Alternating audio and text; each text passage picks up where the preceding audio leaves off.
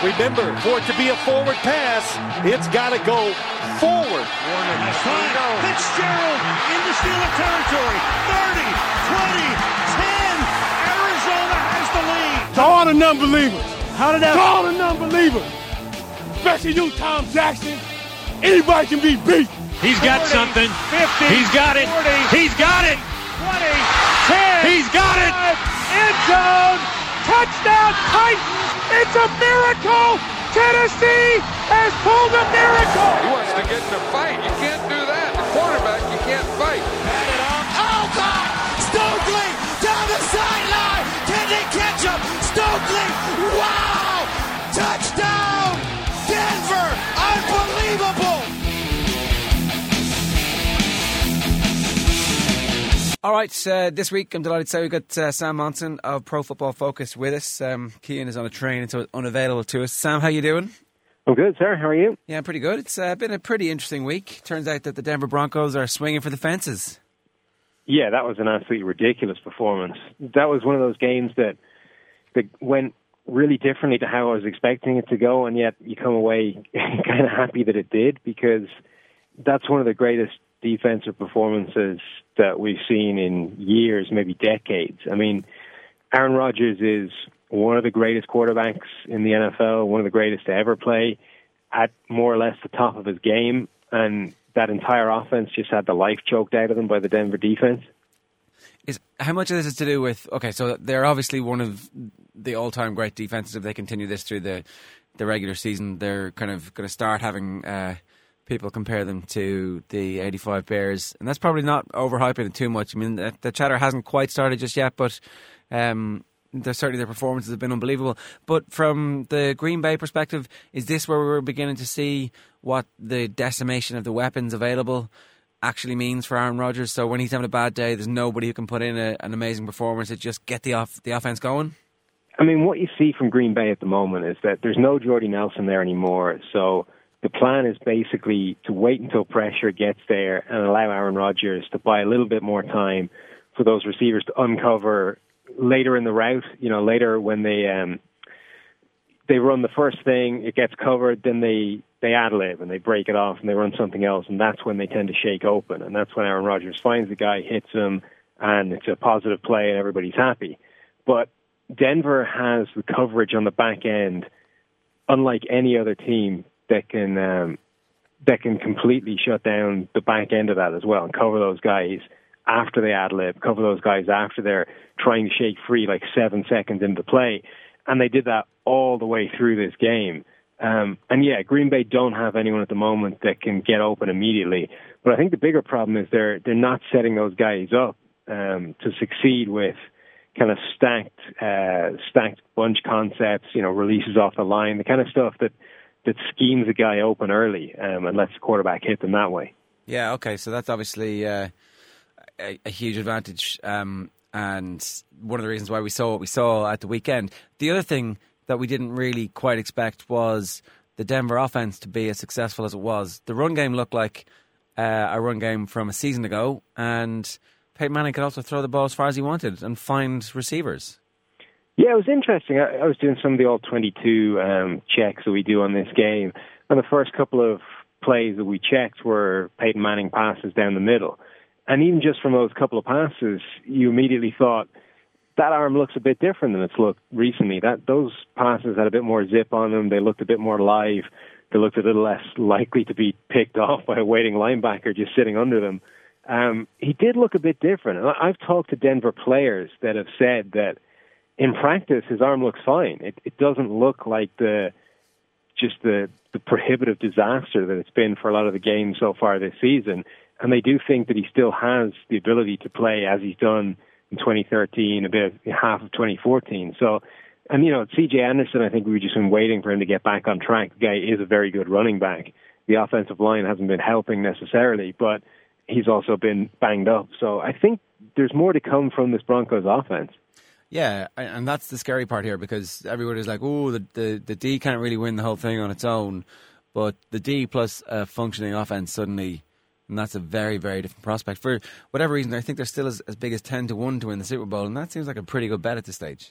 Yeah, I mean, so I've been comparing them to the 2013 Seahawks team all season long, both in terms of an all-time great defense that doesn't necessarily get talked about in the same breath as the 85 Bears or the 2000 Ravens, but it should be.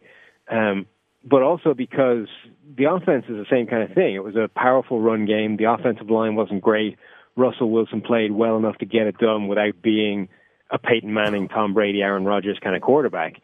And now that's what the Denver Broncos need to look for. They just need to get enough going with C.J. Anderson on the ground, become a competent offense, and Peyton Manning to become just good enough to not throw it away with the bad decisions he's been making. If they can, they're really set up to repeat an almost exact same season from that Seahawks team. Yeah, and then, just to make sure that they have enough strength and depth, they go and they add Vernon Davis and they try and do a bit more business. Yeah, I think the one they didn't get was the really key one. I think if they could have secured Joe Thomas, who is probably still the best left tackle in football, that would have made such a huge difference to that team, who they've already lost the guy they were starting as a rookie in Ty Sambrailo, and they're now down to guys like Ryan Harris and Tyler Columbus at tackle, and that's just not good. And it's not good in a way that I don't think is ever going to improve over the course of the season. But if they were able to pick up Joe Thomas and plug him in their left tackle, Peyton Manning immediately can forget about that left tackle spot and really the left side of that line, because Evan Mathis is playing well, and that would have made things a lot easier. With Vernon Davis, I think that one's almost a kind of let's just see if he has anything left. That trade amounts to a 6th-round pick to get him, and that kind of suggests that they don't really have a huge amount of confidence that he can get back to where he was in 2013 and beyond. But for that kind of cost in terms of trade value, it's worth a shot. Yeah, because ultimately, you could be looking at the swap of 2 or 4 picks here, because I think it's the swap of 6th for 7th. So we could end up talking about swapping the last pick in the 6th round for the first pick in the 7th round, which would be a decent bit of business for the Denver Broncos, for anybody who catches 2 balls for the rest of the season. Yeah, and they don't even need him to be where he was in 2013. What they're looking for is a guy that can upgrade Owen Daniels as that tight end option. Virgil Green is a guy who's their blocking guy primarily, so it's the option as a receiver at tight end. And I think Daniels has not been the guy they wanted him to be. He's a sort of Kubiak stalwart, but he's probably way past the point where he can be an effective weapon. Maybe Davis can be that guy. So, football and sport generally pretty good at serving up these, look what game's coming up this weekend for Denver, and look at all the records that Peyton Manning is going to break in the stadium that he built. And, the Indianapolis Colts were like, oh yeah, we're grand, we've got Andrew Luck and he's going to last forever. And suddenly Andrew Luck looks incredibly human. Are you on this is exclusively down to the injury that he's suffering at the moment, and that's why he looks like a very mediocre quarterback? No, I don't think so. I think the bad play was there before whenever this injury was supposed to have surfaced. So I don't think they're helping themselves out. We saw them fire Pep Hamilton, their offensive coordinator, who it seems was universally decided would be a good fall guy for this disaster. But I do think that there's some merit to the idea that they didn't make the changes schematically that they could have made to help things out. So the thing about Andrew Luck is he's always been a guy that can play in the face of this pressure, wait for a guy to uncover deep down the field, and deliver the ball despite a hit coming or despite having to run out of the way of a hit first. And that's a really difficult thing to do, and most quarterbacks can't get that done for any extended period of time. But the issue is, whether it was the injury or whether it's just he's in this funk at the moment, he couldn't do that anymore. And when the Colts had to start Matt Hasselbeck, they ran almost a completely different offense because Hasselbeck is not that kind of guy. So it was all really quick decisions, really quick routes from his receivers, get rid of the ball fast, don't let the pressure get there. And suddenly that Colts offense looked much better when they were able to do that. I don't think that Andrew Luck is incapable of running that kind of offense. I don't see anything about him that suggests he's not able to play like that, which means it was a decision that Pep Hamilton ultimately was responsible for, not to do that and not to go to that kind of offense with Luck there. And that, for a few weeks now, has seemed like a pretty big mistake. So it'll be interesting to see this week with Hamilton out of there whether they try and go to more of that kind of offense. They're going to have to, right? I mean, that's the whole point of firing the guy mid-season.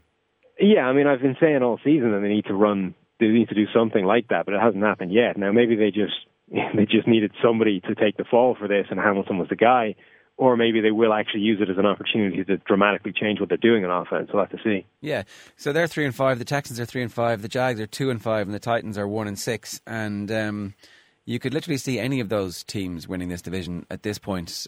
Even Tennessee. It's a more difficult case to make, granted. I will grant you that. But the fact that they've sacked their coach, sometimes there's a bump from these type of things. I want to work out mathematically what the worst record is that can actually win that division, because that's what I want to root for. At this stage, it could be 6. With 6 games? Could it be less than that? I think 6 would definitely get it done. I wonder if 5 can get it done mathematically. Yeah. I mean, that would be amazing, because that team, whoever wins, is going to host a playoff game.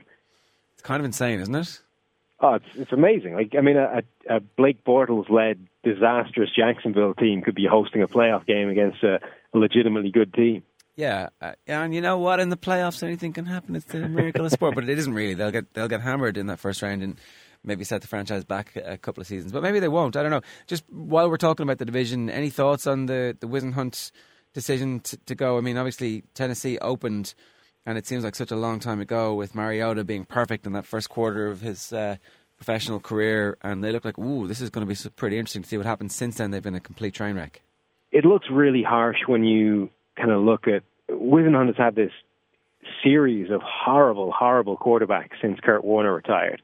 You know, he's gone through Matt Leinart, John Skelton, Max Hall, just a whole Mettenberger, a whole list of guys that are not even close to being viable.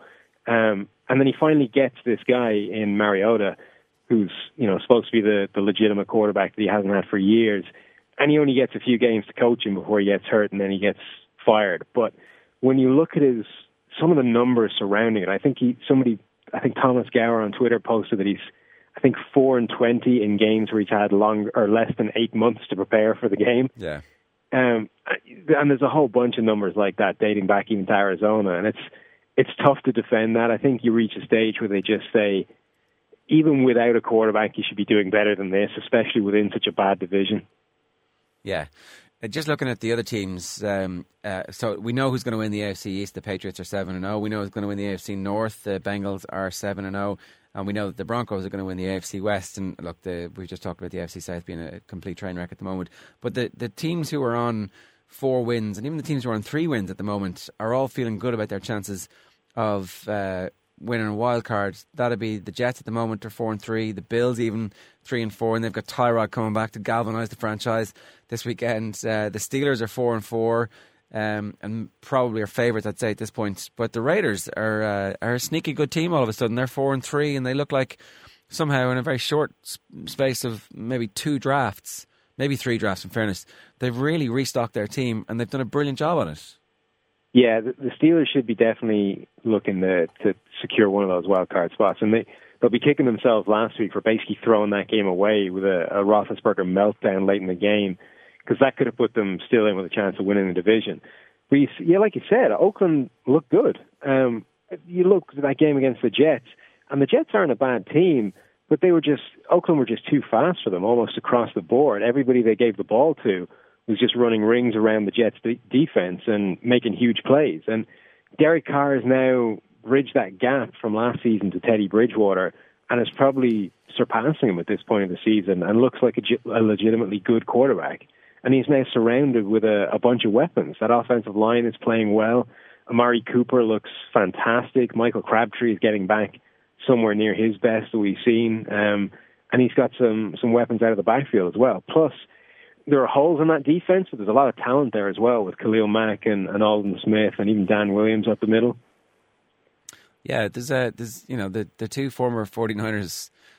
Alden Smith obviously was supposed to be banned for the entire season for like some weird drink driving thing that did potentially involve Colin Kaepernick, and Crabtree was supposed to be a complete bust. So it kind of goes to show exactly just how things have really disappeared at San Francisco, to the point where Blaine Gabbert is the answer to whatever question they have at quarterback. Let's see the big story coming out this week. The Kaepernick era appears to be done. Yeah, and the only answer to which Blaine Gabbert is the right answer, or the only question to which Blaine Gabbert is the right answer, is how can we secure the highest draft pick possible in the shortest amount of time? Yeah, Kaepernick looks done. It's just been a disaster for him, steadily downhill since they started trying to get him to do more within the offense. And even going back to Harbaugh's time, he tried to take the training wheels off him a little bit, and it was just downhill from that point. And the only good news for the 49ers is that the contract they got him to sign is structured in such a way that it's almost like a pay-as-you-go contract for a quarterback. As long as he was worth starting, he's worth paying good money. But as soon as he wasn't, they can basically get rid of him for almost no guaranteed money. Yeah, I think maybe next year they'll have to bite a little bit on it, but the year after, they're free from it completely. Is there any way that a quarterback can come back from what he's going through? I mean, you would argue absolutely not at that franchise. Although Alex Smith a little bit had a bit of a resurgence once they brought Harbaugh in before, so it's not impossible to see someone come out of a funk like this. But ideally, the best thing for him is to get the hell out of there and go and find a head coach who puts his arm around him and says, "You're still this guy who torched the Packers in a road playoff game, who has rushing records for a quarterback in playoff game, who was brilliant in a championship game, who won another championship game." Do you know, like, this guy has all the tools to be a very valuable quarterback in the NFL when you consider some of the other guys who are starting at the moment, and he's just rotting now. I think there's a group of quarterbacks in the NFL that are never going to be Aaron Rodgers, but they're guys that you can win with if you're prepared to change your offense and to bend it to suit what they do well, as opposed to saying, this is our West Coast offense, this is how we want you to run it. I don't think Colin Kaepernick is ever going to succeed in a vanilla, conventional NFL offense, but I think he's one of a number of quarterbacks that can succeed and can win and win well if you're prepared to help him out. And that's what Harbaugh did straight away, is he changed the offense to try and help Alex Smith out. And then he thought, as long as I'm paring it back and making things easy on the quarterback like this, I might as well put in the guy that has all-world athleticism, the big arm, and has all the upside that Alex Smith doesn't have. And that's why it was such a success straight off the bat. But then I don't know if he got kind of carried away by that, or if he just tried to get even more out of him and started to try and take the training wheels off that offense and started asking Kaepernick to do more and make it more complicated for him. But as soon as that happened, it was just all downhill, and he can't do that. And it's not just him, it's guys like RG3, and there's a bunch of them throughout the NFL, and there seems to be a real lack or a dearth of those coaches who are prepared to do that. I think the NFL is still inherently a really conservative league when it comes to coaching, and the number of guys who are prepared to dump their system and sort of meld it around the quarterback that isn't the guy they want, isn't the next Aaron Rodgers, is just so small. So you see all these guys basically crapping out of the league after they get disconnected from one of those coaches. Yeah, it's so strange when you consider the amount of money involved and how successful a team can be with Kaepernick when you say, right, this is exactly what we're going to do. You do this and we'll look after everybody else. We'll look after the difficulties. If you see one option, you throw it there, and if you don't, you run. Everybody knows what you're going to do, but we know too, and our offensive line is good enough and our running backs are good enough to make sure that we can win 9 to 11 games. And suddenly everybody's like, well, this is a successful franchise. Whereas all the other crappy quarterbacks who, the Matt Staffords of this world, he could be good, I don't know. Like, it really doesn't, from a business perspective, it doesn't make any sense to me that there aren't a bunch of other franchises looking at Kaepernick and going, yeah, we will definitely give you a 5th rounder for this guy. I mean, the other issue is that teams have always been really reluctant to install offenses that rely on the quarterback running because the quarterback's going to get injured and they're such a high-priced commodity in the NFL. And that's why, RG3 was always such a big risk. And it's been almost proved right by the way that knee injury hit him, and he hasn't been the same guy since. But you could almost fashion an offense with, there's so many of those guys now, you could get 3 or 4 of them on board. Yeah. And just have a depth chart of these guys that are all similarly flawed, but similarly really talented guys with the ball in their hand. And it really wouldn't matter if one of them got hurt. You could get an RG3, a Kaepernick, a Joe Webb. You could have a 3-man depth chart like that. And it wouldn't matter if the top guy gets hurt, you put in the next guy, and it's more or less the same guy. And you could have this successful college-style option-type offense that involves passing and running. And I think it would succeed. You just need an NFL coach to sell somebody on that. Yeah, I mean, if you're Carolina, you're looking at your backups and thinking you want somebody who's a running threat in case, for whenever Cam Newton goes down, whatever the reasons are. Just so last season, the way that the offensive line disintegrated, and obviously Cam Newton was injured and probably a far more stationary target for the opposition on a week-by-week basis, and so maybe that all contributed to what was going on. He seems to be a completely different player. They seem to be a completely different team. So it can be done that you can have a blip. Now, obviously, Kaepernick's is so much more of a funk than Cam Newton's, and Newton's a far superior player in every other way. But at the same time, there is a possibility that these things can be a little bit cyclical and you can get out of it. Yeah, Newton's, I think, a different kind of quarterback because he's not limited by the same things that Kaepernick's limited by. He isn't limited to a sort of... He's able to read coverages. He's able to diagnose what he's doing and put the ball more or less in the right area. His issue is basic accuracy, I think, is a problem for him. He seems to be... It's almost like he's just calibrated wrong. He's consistently like a yard higher with the ball than he needs to be. And that's why Carolina have drafted all these giant 6'6" receivers on the basis that they haven't been able to work out how to get him to just dial it down a bit. So they're trying to get people that he can't physically overthrow over the middle and just let him do what he does. And I think he's able to work within the confines of a regular offense more than a guy like Kaepernick. But I think it's true. You can see a guy vary massively in terms of form, especially when you're not the complete package like an Aaron Rodgers. So the level we're seeing from Kaepernick at the moment is clearly not his ceiling. You know, you can definitely get more out of him than this. Yeah. The NFC West, the other teams in the division at the moment, this is really starting to cook nicely. The Cardinals are 6-2, the Rams are 4-3, and the Seahawks are 4-4. And you can actually legitimately make a case that Seattle or the Rams could yet win this division.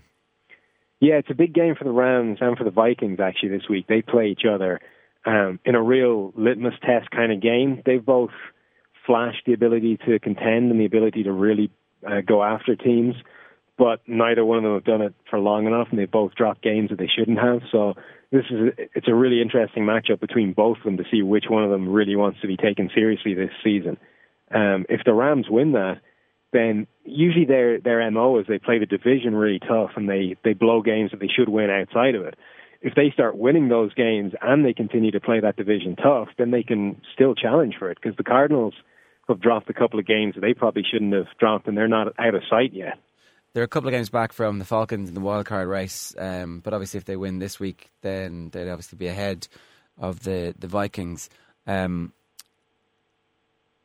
would definitely deserve a wild card, and you can also see both the wild cards coming from this division too. Yeah, Seattle, I think, still needs to get their season on track. They've had two games where they've beaten what's in front of them, but what's in front of them has been so bad that it's tough to know exactly where they are still. The defense is good. I think it's always been good, really, throughout the entire season. It's had some blips that it didn't have the last couple of years, but fundamentally it's still been a very good unit. The offense has been where the problems are, and they're still there, to be honest. I'm kind of surprised they weren't in some of the trade situations before. You know, Denver went hard after Joe Thomas. It would have made an awful lot of sense for Seattle to go pretty hard after Alex Mack from Cleveland, who was also on the bench. He would have kind of been able to plug in at that center spot, replace Max Unger, who they traded away, and for what was supposed to be maybe just a third-round pick, could have been a really smart bit of business to try and solidify that offensive line. But I think their issues are still in that offense. The O-line is an issue. The Jimmy Graham thing is improving, but they're still not entirely sure what to do with him. And then it's Russell Wilson, I don't think, has played as well as he's played in the past either. So it's a case of whether they can get all of that on the same page over the course of the back end of this season. Yeah, it's these next 4 weeks really that are going to define whether or not a season is successful or a failure for so many teams. And okay, that seems kind of fairly obvious, apart from the teams who have clearly been awful all season.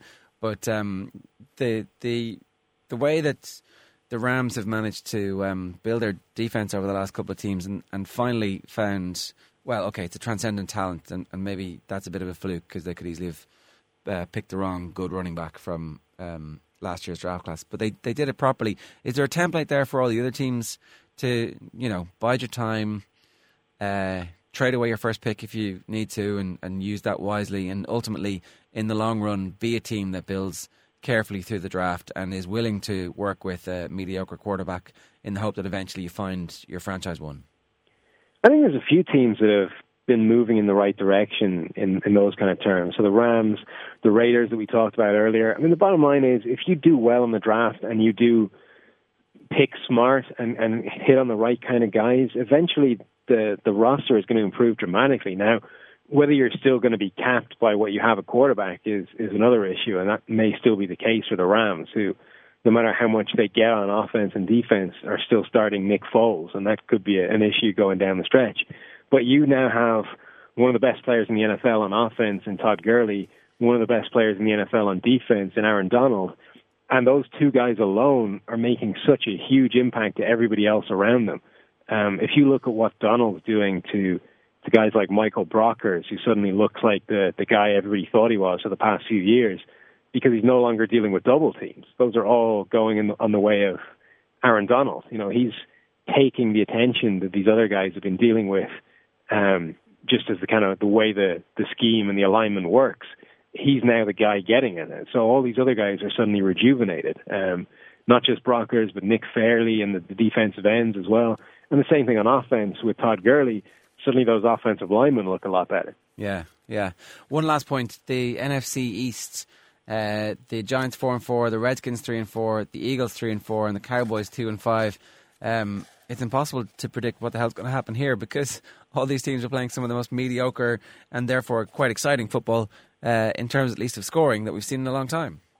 Yeah, it's such a mess, this division. It's still there for the taking for Dallas once they actually get everybody back. They got Dez Bryant back last week, but the impact of that is mitigated by the fact that Matt Castle is still throwing them the football.